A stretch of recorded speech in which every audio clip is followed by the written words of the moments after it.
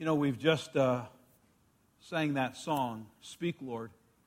Why don't you just bow your heads for just a moment and ask the Lord, if you're open, ask the Lord to say, speak truth to me in these next few moments.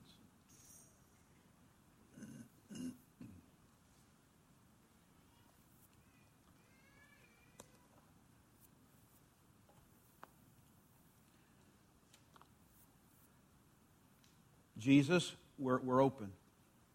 So, in these next few moments, as we look into your word and we hear a message, would you speak very clearly to us about where we're at in our spiritual walk with you? In your name I pray. Amen. Back in July, I started a series called Captivated, Worship Jesus, Be Like Jesus, and it really came out of an experience that I had at a camp meeting where I felt like God gave me a course correction. And ever since that course correction, I've just been talking every week about what it means to be captivated with Jesus. So the word captivated means to be beguiled, to be enthralled with. Nobody uses the word beguiled anymore or enthralled, but they're great words because they talk about an intentional focus on something or someone. So let me just ask, are you beguiled by Jesus? Are you really enthralled with Jesus? Every week I've been looking at different people and how Jesus interacted with them, what Jesus said, what Jesus did, what people said about Jesus, what people did about Jesus. And over these last 9 weeks, I've really focused on specific people that Jesus had encounters with and how Jesus spoke to them about specific situations in their life. This morning I want to speak to you about what it means to be born again. What does it mean to be born again? What am I supposed to feel? What am I supposed to think? Is it an emotional experience? What is God's part? What is my part? Do I have a part? What takes place on the inside of a person who's born again? Turn in your Bibles to John chapter 3. We'll be looking at verses 1 through 16. If I get really excited, I may read verse 17. Would you stand, please? John chapter 3, verse 1. There was a man named Nicodemus, a Jewish religious leader who was a Pharisee. After dark one evening, he came to speak with Jesus. Rabbi, he said, we all know that God has sent you to teach us. Your miraculous signs are evidence that God is with you. Jesus replied, I tell you the truth, unless you are born again, you cannot see the kingdom of God. Notice how Nicodemus begins with pleasantries. You know, if you had somebody over your house, you just wouldn't dive right in. You'd like, hey, how's your day? You'd start with the pleasantries. Notice how Jesus just hijacks the conversation. In order to enter the kingdom of God, you must be born again. Okay. What do you mean? Exclaimed Nicodemus. How can an old man go back into his mother's womb and be born again? Jesus replied, I assure you, no one can enter the kingdom of God without being born of water and the Spirit. Humans can reproduce only human life, but the Holy Spirit gives birth to spiritual life. So don't be surprised when I say that you must be born again. The wind blows wherever it wants, just as you can hear the wind, but you can't tell where it comes from or where it is going. So you can't explain how people are born of the Spirit. How are these things possible? Nicodemus asked. Jesus replied, now you are a respected Jewish teacher, and you don't understand these things? I assure you, we tell you what we know and have seen, and yet you won't believe our testimony. But if you don't believe me when I tell you about earthly things, how can you possibly believe if I tell you about heavenly things? No one has ever gone to heaven and returned, but the Son of Man has come down from heaven. And as Moses lifted up the bronze snake on a pole in the wilderness, so the Son of Man must be lifted up, so that everyone who believes in him will have eternal life. For God so loved the world that he gave his one and only Son, that everyone who believes in him will not perish but have eternal life. God sent his Son into the world not to judge the world, but to save the world through him. Would you bow your heads? Jesus, just a few moments ago we asked you to speak to us because we're open. And so would you please, these next few moments? Amen. You may be seated. I had 3 experiences that I want to share with you in regard to this idea of being born again or born from above. That's actually what the literal Greek translation is. When we use the word born again, it's actually Jesus is saying born from above. Sometimes we call being saved or born again our salvation experience. Sometimes we call it the second birth. I'm not really too concerned about what we call it. I'm more concerned about, do we understand it? 3 experiences. When I was about 5 years old, I remember being at the kitchen table, probably having lunch with my mom, and my mom starting to talk to me about how God loves me, and Jesus died on the cross for our sins, and that if I want to go to heaven when I die, I need to ask Jesus into my life, and he'll forgive me of all my sins, and he'll walk with me the rest of my life, and when I die, I'll go to heaven. And then she said to me, would you like to pray a prayer of salvation asking Jesus into your life? And in my 5 years of vast sinfulness, I said, sure, because who says no to their mom? I mean, and who wants to say no to Jesus? So I remember kneeling down on one of the 4 chairs. My mom was on one side, I was on the other side, and we just knelt down, and she led me through a prayer asking Jesus into my life, and I prayed that prayer, and I got up from the table and went outside to play. I didn't really feel anything. I didn't feel any huge weight being lifted. I don't really remember thinking that I was feeling anything. It just happened.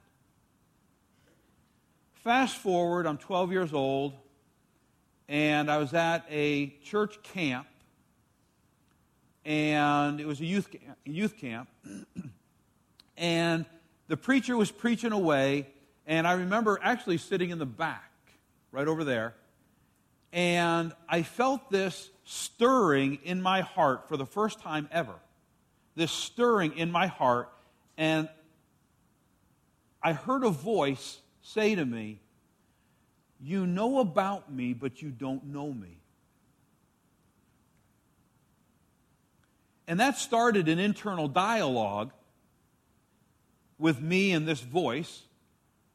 And at the end of the service, back in those days, the preacher would have an altar call, and people would come to the altar, just like we have. You'd kneel at the altar, and people would surround you, and they would pray for you, and you would ask Jesus into your life, and it was a very beautiful community event. And when he gave that invitation, I remember thinking, I know I should go down to the altar, but I'm not exactly sure why. And I'm not sure what's going to happen when I get there. And I don't want to draw any attention to myself.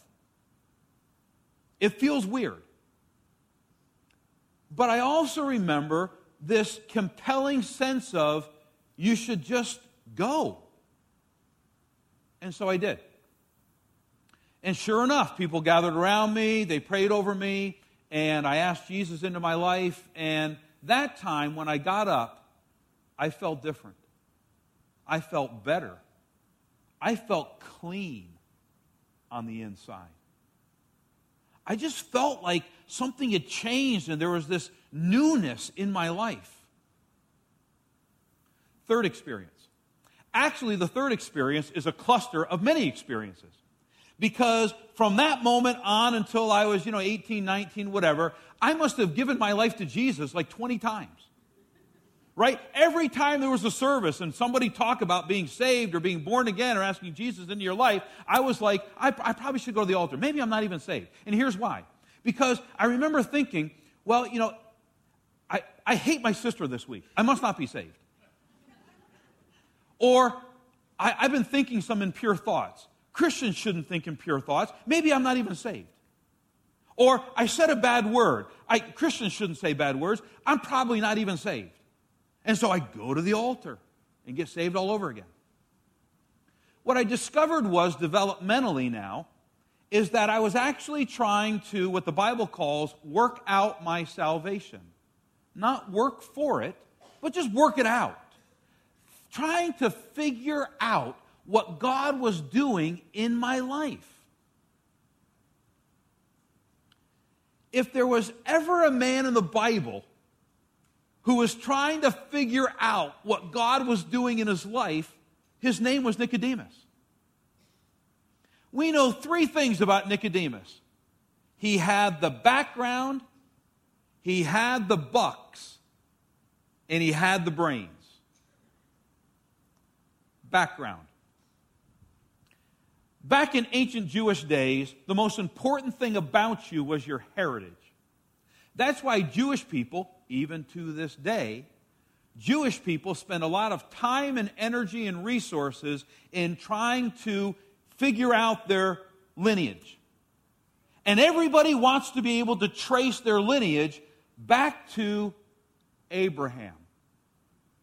Because Abraham was called out of the land of Ur into the promised land, and all the descendants of Abraham, Jewish, are the chosen people. In some ways, it didn't matter how you lived. It mattered that you were a child of Abraham. Nicodemus and his family, they were 100% certified organic Jews. He had the background. He also had the bucks.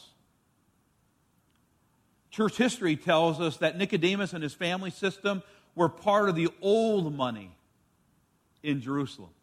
You know what old money is? The old families, the established families, the families that had been around forever, the families that had old money.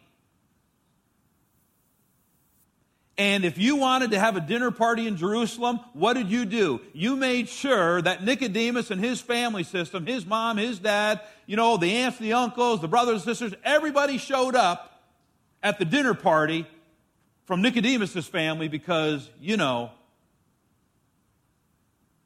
they were great. And they had the bucks and the influence. In fact, some Bible scholars believe that Nicodemus was the older brother to the Jewish historian Josephus. Nicodemus had the brains. He had PhDs from Harvard, Yale, and Princeton. He was really smart. He was a Pharisee, which means that he was part of an elite group of scholars that were religious zealots that committed that their entire life they would follow the Mosaic law. And not just that, but Jesus refers to, it's not necessarily noticeable in the New Living Translation, but it is in the New International Version, in the King James Version. Jesus refers to Nicodemus as the teacher of Israel. What does that mean? It means that Nicodemus had studied under Gamaliel, who was the first century leading scholar of Israel. By the way, somebody we all know and love studied under Gamaliel as well. Who is it? the Apostle Paul, which is to say, Nicodemus and the Apostle Paul would have crossed paths. Nicodemus wasn't just a student of Gamaliel. He was actually known as the teacher of teachers, which is to say that he was a professor. That he didn't teach students, he taught the teachers of the students. He taught the professors. When you had a spiritual problem, you went to Professor Nicodemus. Because he knew the Old Testament frontwards and backwards. He knew the Mosaic Law. There wasn't any answer that he couldn't give that came out of the Mosaic Law. And yet we find Nicodemus with a stirring in his heart. And for all of his religious background, for all of his brains and bucks and heritage, there's something missing inside of him when it came to his relationship with God. Something wasn't quite right. It's this itch that you can't scratch it enough, and it just keeps coming back. And so he shows up and talks to Jesus late at night. Now, maybe he came to Jesus late at night because Jesus was so popular, he was so well known at this point that you couldn't actually get an audience with Jesus during the day. So maybe Jesus just figured out that, okay, it's better to go see Jesus at night. Or maybe Nicodemus was thinking, I've got a reputation to maintain and to guard. I don't necessarily want to be seen with Jesus publicly, so I'm going to go late at night. Nobody knows. Why did Nicodemus go to Jesus? Because there was something about Jesus that was fresh, that was life-giving. He said it, Nicodemus. You do things that nobody else has ever done. You say things that nobody else has ever said. I'm attracted to you, and you're different. And so he just begins this conversation with Jesus, and then Jesus hijacks it and says, if you want to be going, part of the kingdom of God, you must be born again. And that must have blown Nicodemus' mind, because he's an old man by now. And this idea of being born again is just confusing. Is the idea of being born again confusing to you? For those of you who have walked with Jesus for years, if you can explain what happened to you when you were born again, you should write a book and I'll read it. Because there's a fair amount of mystery to it. I don't know. Was I saved at 5? Was I saved at 12? Or was I saved at one of the 20 times that I gave my life to Christ? I don't know. I just know I am now. Everybody's experience is unique and different, and yet there is a similar theme that runs through it. So Jesus said to Nicodemus that evening, as the teacher humbles himself to learn from a simple rabbi, which should tell you something. We have this mindset and stereotype that all Pharisees were hypocrites and arrogant. And yet we find this Pharisee not hypocritical, not arrogant, with an open heart that says, "Speak, Lord. I'm missing something. Maybe he can help me out." Jesus said to Nicodemus that night 3 things about what it means to be born again.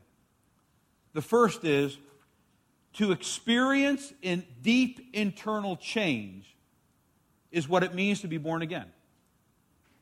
To experience a deep inward change. I assure you, no one can enter the kingdom of God without being born of water and the Spirit. So what Jesus is saying to Nicodemus, and he says to us, is that there's 2 kinds of birth in life. There's the physical birth and there's the spiritual birth. The physical birth is of water. Ladies, whenever you before you went into labor, what happened? Your water broke. And Jesus is paralleling the physical birth to a spiritual birth, and he's using this metaphor saying just what happens in physical birth is exactly what happens in spiritual birth. Now, for some of you ladies, physical birth, labor, it's called that for a reason, was pretty long and exhausting. Maybe some of you ladies were in labor for 12 hours or 16 hours or 24 hours. Maybe you had to have lots of medication because the pain was so great. Like labor being very dramatic, some people have stories of being born again, of experiencing an internal change that have dramatic circumstances around it. Some of you in this room hit bottom. And it was pretty dramatic when you gave your life to Christ. Maybe you gave your life to Christ at an altar. Maybe people were gathered around you. Maybe you had a great deal of emotion attached to when you gave your life to Christ. Maybe you got up and you were like, wow, I feel great. Maybe God delivered you from a drug addiction or an alcohol addiction or a pornography addiction. I mean, it was just like that. It was pretty dramatic. On the other hand, not every woman, don't hit me, ladies, not every woman experiences that kind of dramatic pregnancy. You know, there are some parts of the world where ladies have babies in the morning and they're out in the fields in the afternoon working. I mean, it's still labor. It still involves some sort of pain, but it's not the excruciating, beyond off-the-wall pain. It's manageable. Likewise, Jesus is saying that not every spiritual birth is really dramatic. Sometimes you have great feelings. Sometimes, did it take? Why is that? It's because the Holy Spirit is like the wind. And you can feel the effects of the wind, but you don't know where the wind is coming from. Which is to say, you should never compare your internal change with somebody else's internal change, because God works mysteriously and He works differently in every person's life. What matters is you've experienced an internal change. Some people can look back on a date, a specific time, and say, this is when it happened. Other people look back and go, not so much. I was somewhere when I was a kid, or somewhere in my 20s. I don't even know what happened, but I just knew I was a follower of Jesus. I don't think you should sweat that. I don't think you should worry about that. What you should be concerned about is the second thing of what it means to be born again. And that is, you are growing by becoming more like Jesus. Humans can produce only human life, but the Holy Spirit gives birth to spiritual life. Following the birth metaphor, the greatest indicator that you are born again is that you're growing. Babies grow into children, children grow into teens, teens grow into adults. If babies don't grow into children, teens, and adults, something is wrong. So how do you know if you're growing as a follower of Jesus? This week I read an article by Relevant Magazine. I love Relevant Magazine. It's one of these hip Christian magazines for people in their 20s and 30s, like me.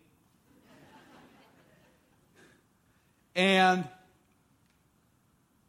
they had an article about how do you know if you're growing spiritually. And I went, oh, that's perfect. So I'm going to read to you the 10 things that this magazine article says about you know you're growing spiritually when. And so here's what I'd like for you to consider doing. Get out a piece of paper, just write 1 to 10. 1 is, not so much. 2 is, no, I think I'm really growing in this area. You ready? You don't need to remember all the questions or write them down. Just rank yourself, 1 to 10. You ready? Here we go. How do you know if you're growing spiritually as a follower of Jesus? Number 1, you're learning more about God. When you love someone, you get to know them better. Imagine being married and not knowing the basics of your spouse. If you love God, you'll learn more about God. Do you know more about God's nature than what you did last year? Do you know more about how God works in the world and in your life? Do you know more about the characteristics of God than what you did last year? 1 to 10. Second, you know you're growing when you're digging into deeper theology. I think this is brilliant, this one. Just as a child's diet changes as they grow, so a growing Christian's diet changes. As you grow up in Jesus, you become less focused on issues of salvation and more focused on issues of sanctification. What is sanctification? Sanctification is the inward change, the growing in a holy lifestyle. What this article is saying is that you know you're growing as a Christian when you're leaving the ABCs of the gospel and you're starting to eat meat. You're starting to think about your language. You're starting to think about your attitudes. You're starting to think about your habit patterns. You're starting to think about the things that you watch on Netflix or Amazon. You're starting to think about the ways that you relate to your family members. And you're going deeper because you've left the basics of salvation and now you're picking up the deeper meat theology of sanctification. 3, you're not waiting on others to feed you. Too many Christians want a pastor or leader to spoon feed them. That's not enough for growing Christians. They are learning to feed themselves. They don't rely on Sunday to feed them because Sunday is dessert. Monday through Saturday is the main course. 1 to 10. Are you relying on me to teach you? You're in trouble. I've got 35 to 40 minutes a week. If you're relying on me, you're in trouble. Learn to feed yourself and treat Sundays as cake and ice cream. Monday through Saturday, fruit, vegetables, meat, potatoes. Sunday is dessert. 1 to 10. Number 4, you're leading and teaching others. If you want to know something, teach it. We think that we can't teach it until we know something. Not so much. If you really want to grow, start teaching it, because it will force you to learn it. The biblical expectation is that all of us should be teaching others about Jesus. This does not mean that you stand on a platform, behind a pulpit, or in a class. But all of us are teachers to those in our sphere of influence. 5, you're growing in grace. Our lives should be characterized by grace. Our default response should not be anger or bitterness, but forgiveness and grace, even when people don't deserve it. That's why it's called grace. 1 to 10. Number 6, you find yourself wanting to obey God. Jesus said, if you love me, keep my commandments. A growing Christian is a person who is growing in obedience and faithfulness to the commands of Jesus. Not because they have to, but because they want to. They have found that the commands of Jesus are a delight, not a burden. They have found that when they obey Jesus, their life is sweeter, not more bitter. 1 to 10. Number 7, your character is growing to be more like Jesus. Galatians 5:22 and 23 lists the fruit of the Spirit. Love, joy, peace, patience, kindness, goodness, faithfulness, gentleness, and self-control. We are all different in our growth, and some fruit grows faster in others, and some fruit has different expressions in other people's lives. But still, this fruit should be visible, not just to yourself, but to the people around you. Are you growing to be more like Jesus in the fruit of the Spirit? Number 8, you're less concerned about personal preferences and more concerned about unity. Paul said in Ephesians 4:13 through 15 that the unity of the faith and the knowledge of Jesus are measures of the fullness of Christ. Your head knowledge and heart knowledge of Jesus and your desire to live in unity and promote unity within the community, those are the measures of mature Christians. It is not wrong to have personal preferences, but it is immature to expect or demand that your personal preferences should be honored above other people's personal preferences. 1 to 10. Number 9, you know you're growing spiritually when you're willing to speak the truth in love. Paul teaches in Ephesians 4, 15 and 16 that we are literally to speak the truth in love and to grow in Christ, which makes the whole body grow in love. Now this flies in the face of our culture, who is obsessed with not offending anyone. It does not mean that we have to bang people over the head. It does not mean that we have to draw a clear line that says, I'm right, you're wrong. It does mean that lovingly and with humility, we speak the truth to other Christians, people within your home, other brothers and sisters, and when you see someone that is clearly heading off in a wrong direction, you need to lovingly restore them and say, have you thought of this? Have you considered the actions of that? We are so afraid of offending because we're immature. Lastly, you know you're a growing Christian when you're engaged in community. In a culture moving further and further away from regular church involvement, the Bible teaches that growing mature Christians will continually and consistently meet together. We are created to do the Christian life in community. You cannot do the Christian life in isolation. So, how did you do? Are you able to see demonstrable growth?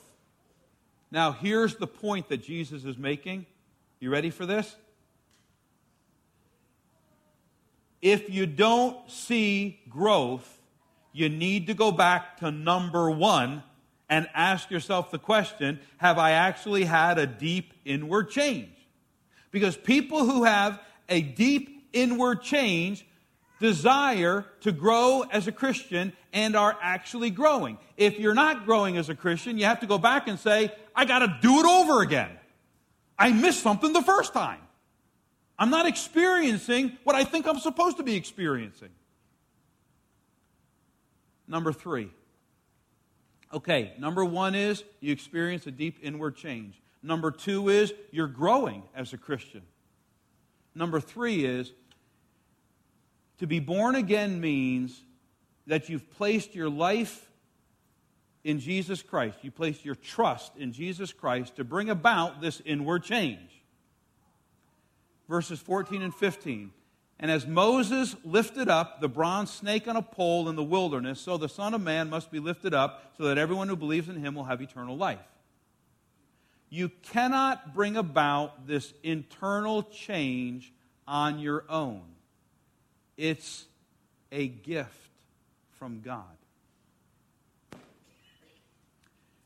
Now, Jesus reminds Nicodemus of something that's totally obscure to you and me. Remember, Nicodemus is the teacher's teacher, which means he knows the Old Testament backwards and forwards. He knows the story of Numbers chapter 21, which many of us do not know, and that is the story of the Israelites rebelling against Moses once again, and the Lord sending poisonous snakes into the camp, and people are being bitten and people are dying because of this. It's a judgment of God thing. You know, it's literally the Old Testament wrath of God thing, right? And the Lord says to Moses that the remedy for people who have been bitten by the snakes is that I want you to make a bronze snake, and I want you to stick it up on a pole, and everybody who looks at that bronze snake will live. How bizarre is that? Think about this. The punishment for the sin was a snake. And the remedy for the sin was a snake. And what Jesus is saying to Nicodemus is, one day I'm going to be lifted up. And everybody who looks at me, I will have taken on their punishment for their sin. Just like the snake.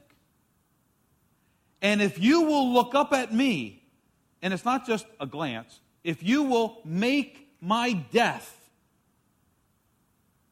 my shed blood, if you will look at me and believe and look to me for that internal change, that will happen. Now, if you're in the Old Testament and you get bitten by a snake and you're there like, oh man, my leg is blowing up. This is awful. I think I'm going to die. That guy over there, Bob, he died. And Susan, she's dying. And wait a minute. All I have to do is look up at a bronze snake? That's the stupidest thing I've ever heard. All I have to do is, and I'll live? That's so stupid, I'm not even going to do it. And let me tell you, there's a lot of people that overcomplicate salvation. You mean all I have to do is say a prayer? All I have to do is invite Jesus in my life? No, there's got to be more than that. It's got to be more complicated than that. Don't overcomplicate it.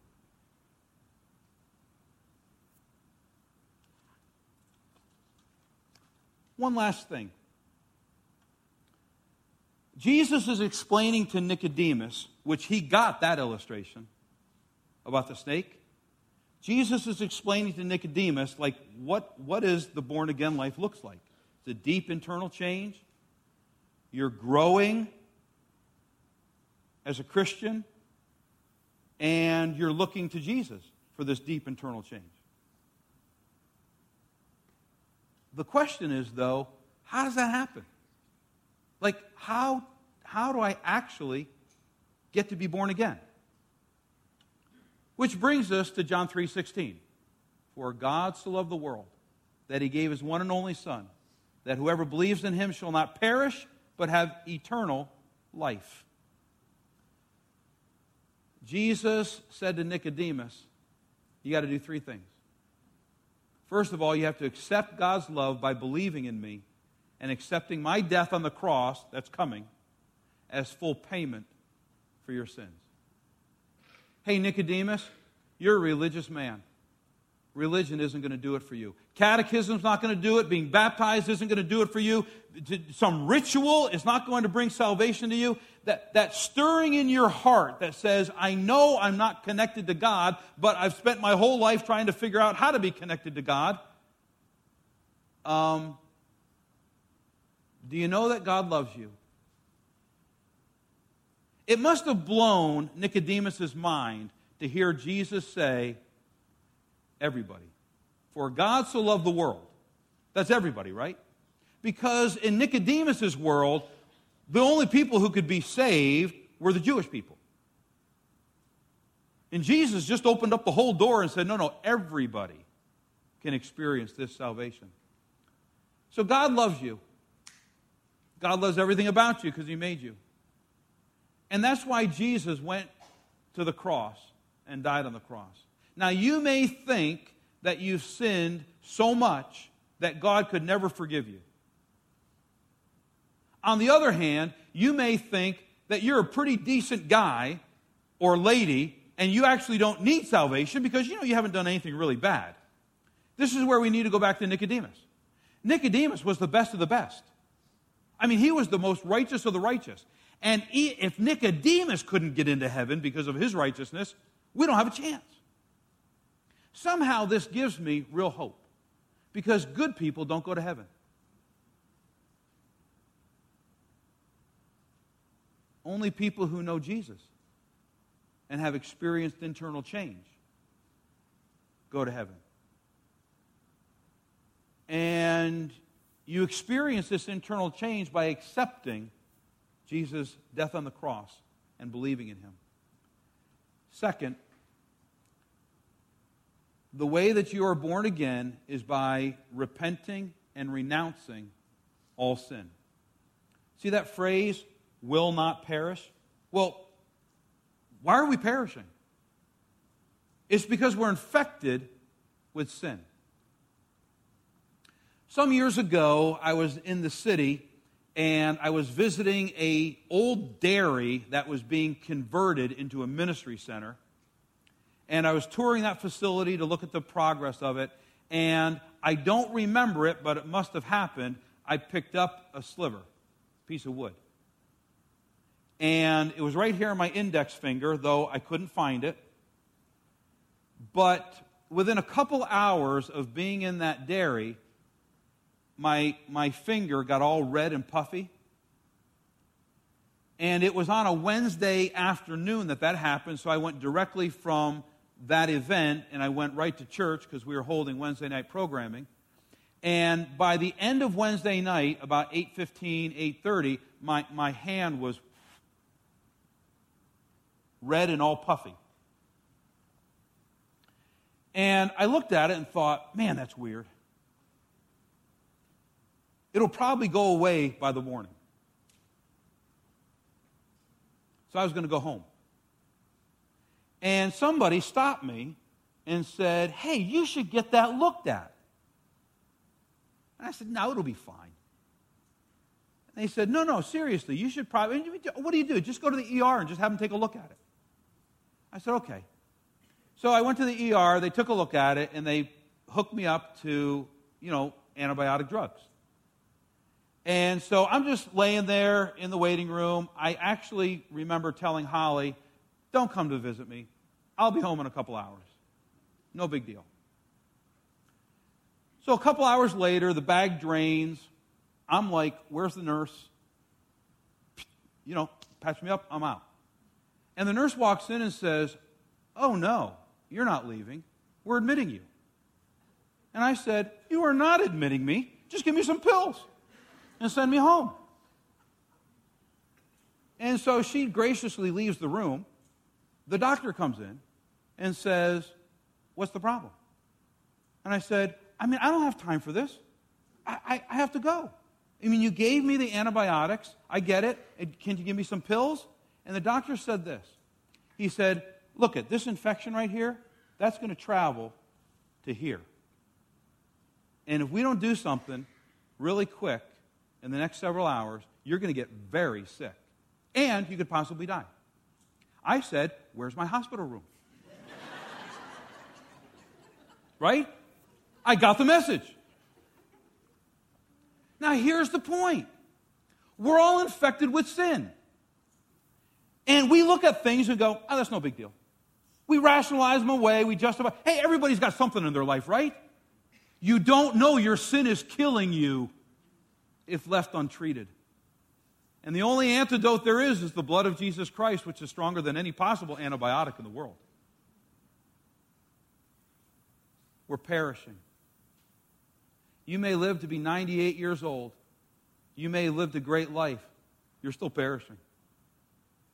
You may be the best good without God person in the world. You're still perishing.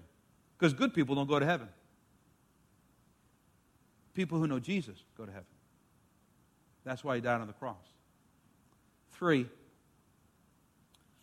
receive his new life inside of you. Sometimes the hardest thing to do is to just simply receive. Not to work for it, just go, okay, I accept it. Being born again is not an insurance plan for eternal life when you die. It's an experience we enjoy right now. Eternal life is available right now. It is God's Spirit bubbling up inside of you. Remember when I got it from the altar when I was 12 years old? I just felt different on the inside. I just knew. I felt clean. I didn't even know I felt dirty before, right? But I just felt clean. Now, I'm not trying to take that experience and say it has to be exactly like mine. I don't know if I was saved at 5. I don't know if I was saved at 12. I don't know if I was saved the other 20 times I gave my life to Jesus. But I do know this. I have received and accepted eternal life. And that eternal life lives inside of me right now. And it lives inside many of you. When you go to do something that you know you shouldn't do, there's a course correction inside of you. It's the Holy Spirit going, come back here. That's a grace gift of God. Now, as I've been talking today, Some of you are probably thinking a couple things. One is, some of you have been following Jesus for decades. You can look back on a time and say, yeah, I was born again at a kids' camp too. Or, I remember going to the altar. Or, I remember kneeling by the side of my bed after watching a television program. And hey, that's great. This has been a great reconnection for you about a beautiful moment of life change. Some of you have been thinking, I don't see much fruit in my life. I'm pretty much the same as I was 5 years ago when I gave my life to Christ. You should reconsider. Do you know that there are studies that are being done in the church? The Big C church? There's lots of studies that are being done that are actually asking the question, because the church in America is so unhealthy, that people are asking the question, are people actually saved in church? Who go to church every Sunday. And you know what some studies are showing? Half of people that show up in church every Sunday don't even have a relationship with Jesus. They're not even born again. The really scary thing is that some people think because they've said a certain prayer, they must be born again, and they've never experienced that internal change, and they just go on actually never really experiencing that internal change. I'm not trying to talk you out of anything, nor am I trying to talk you into anything. But you should ask yourself this question. If I'm born again, am I seeing the fruit of that internal change? If you're not seeing the fruit of your internal change, and things are pretty much the same as what they were 2, 3, 4, 5, 6 years ago, you should probably go back to number one and seek Jesus for an internal change. Maybe you missed something along the way. Can I say that without sounding judgmental? Third, I think that there's people that are searching for God in this room, and you're trying to figure it out. And, maybe it's baptism, maybe it's catechism, maybe it's going through Starting Point Church, maybe it's just coming to a new church, maybe something will light up inside of me, that I'm going to this church. What I'm saying to you is this: no church saves you. No ritual saves you. Being born again is a simple invitation to invite Jesus into your life, accepting His death and resurrection on the cross, and trusting Him for that internal change, whether it's dramatic or not so much. I don't think it really matters, to be honest with you. It depends on your temperament and personality. So here's how I would like to end our time together. I have a card for you, and on this card are these words. It's a prayer to be born again. Dear Jesus, I am asking to be born again. I want to experience an internal change of my heart, to know my sins are forgiven. I repent of my sins. I believe in you, and I put my trust in you. I accept all of this as a gift from my loving Heavenly Father. I receive this new life right now. Thank you. So here's my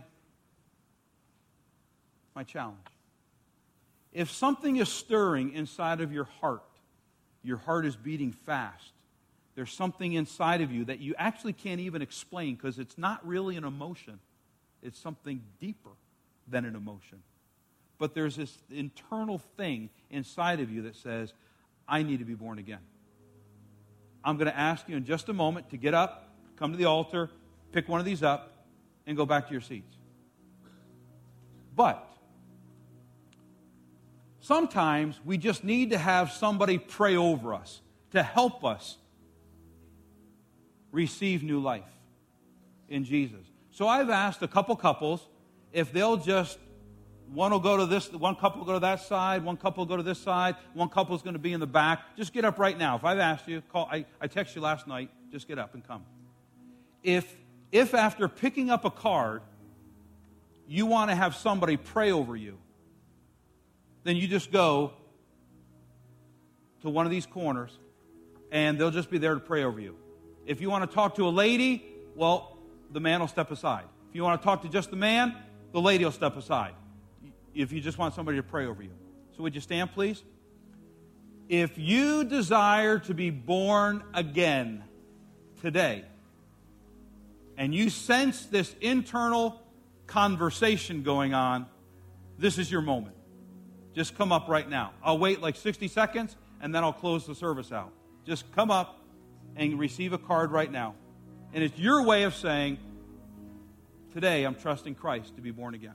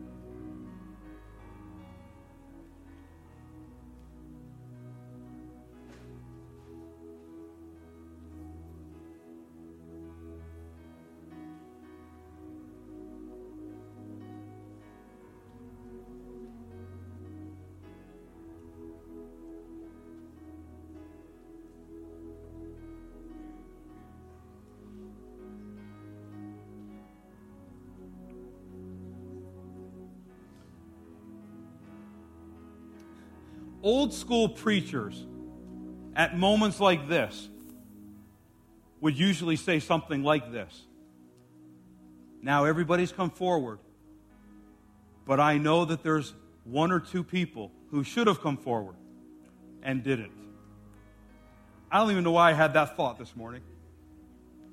I'm just throwing it out there. Jesus is calling you to a blessing. You should be running to receive new life. Don't let your pride, don't let your confusion. You mean just saying this prayer is like some magic? Hey, it's between you and the Lord. The Lord will honor your heart.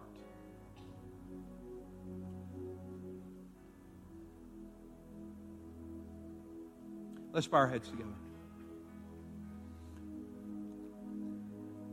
Jesus, we are blown away at your sacrifice for us. I mean, you had everything in heaven. You didn't need to come.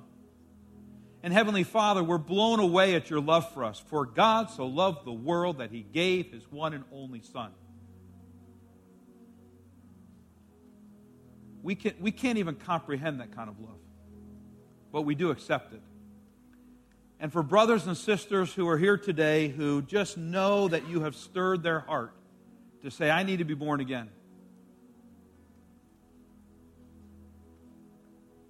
Thank you for calling people to a beautiful life. I pray blessings on everyone who has come forward. I pray, God, that seed that has begun within them would blossom into maturity and full life. In Jesus' name I pray. Amen. Would you like to express your joy at people who have come forward to receive Christ? Congratulations.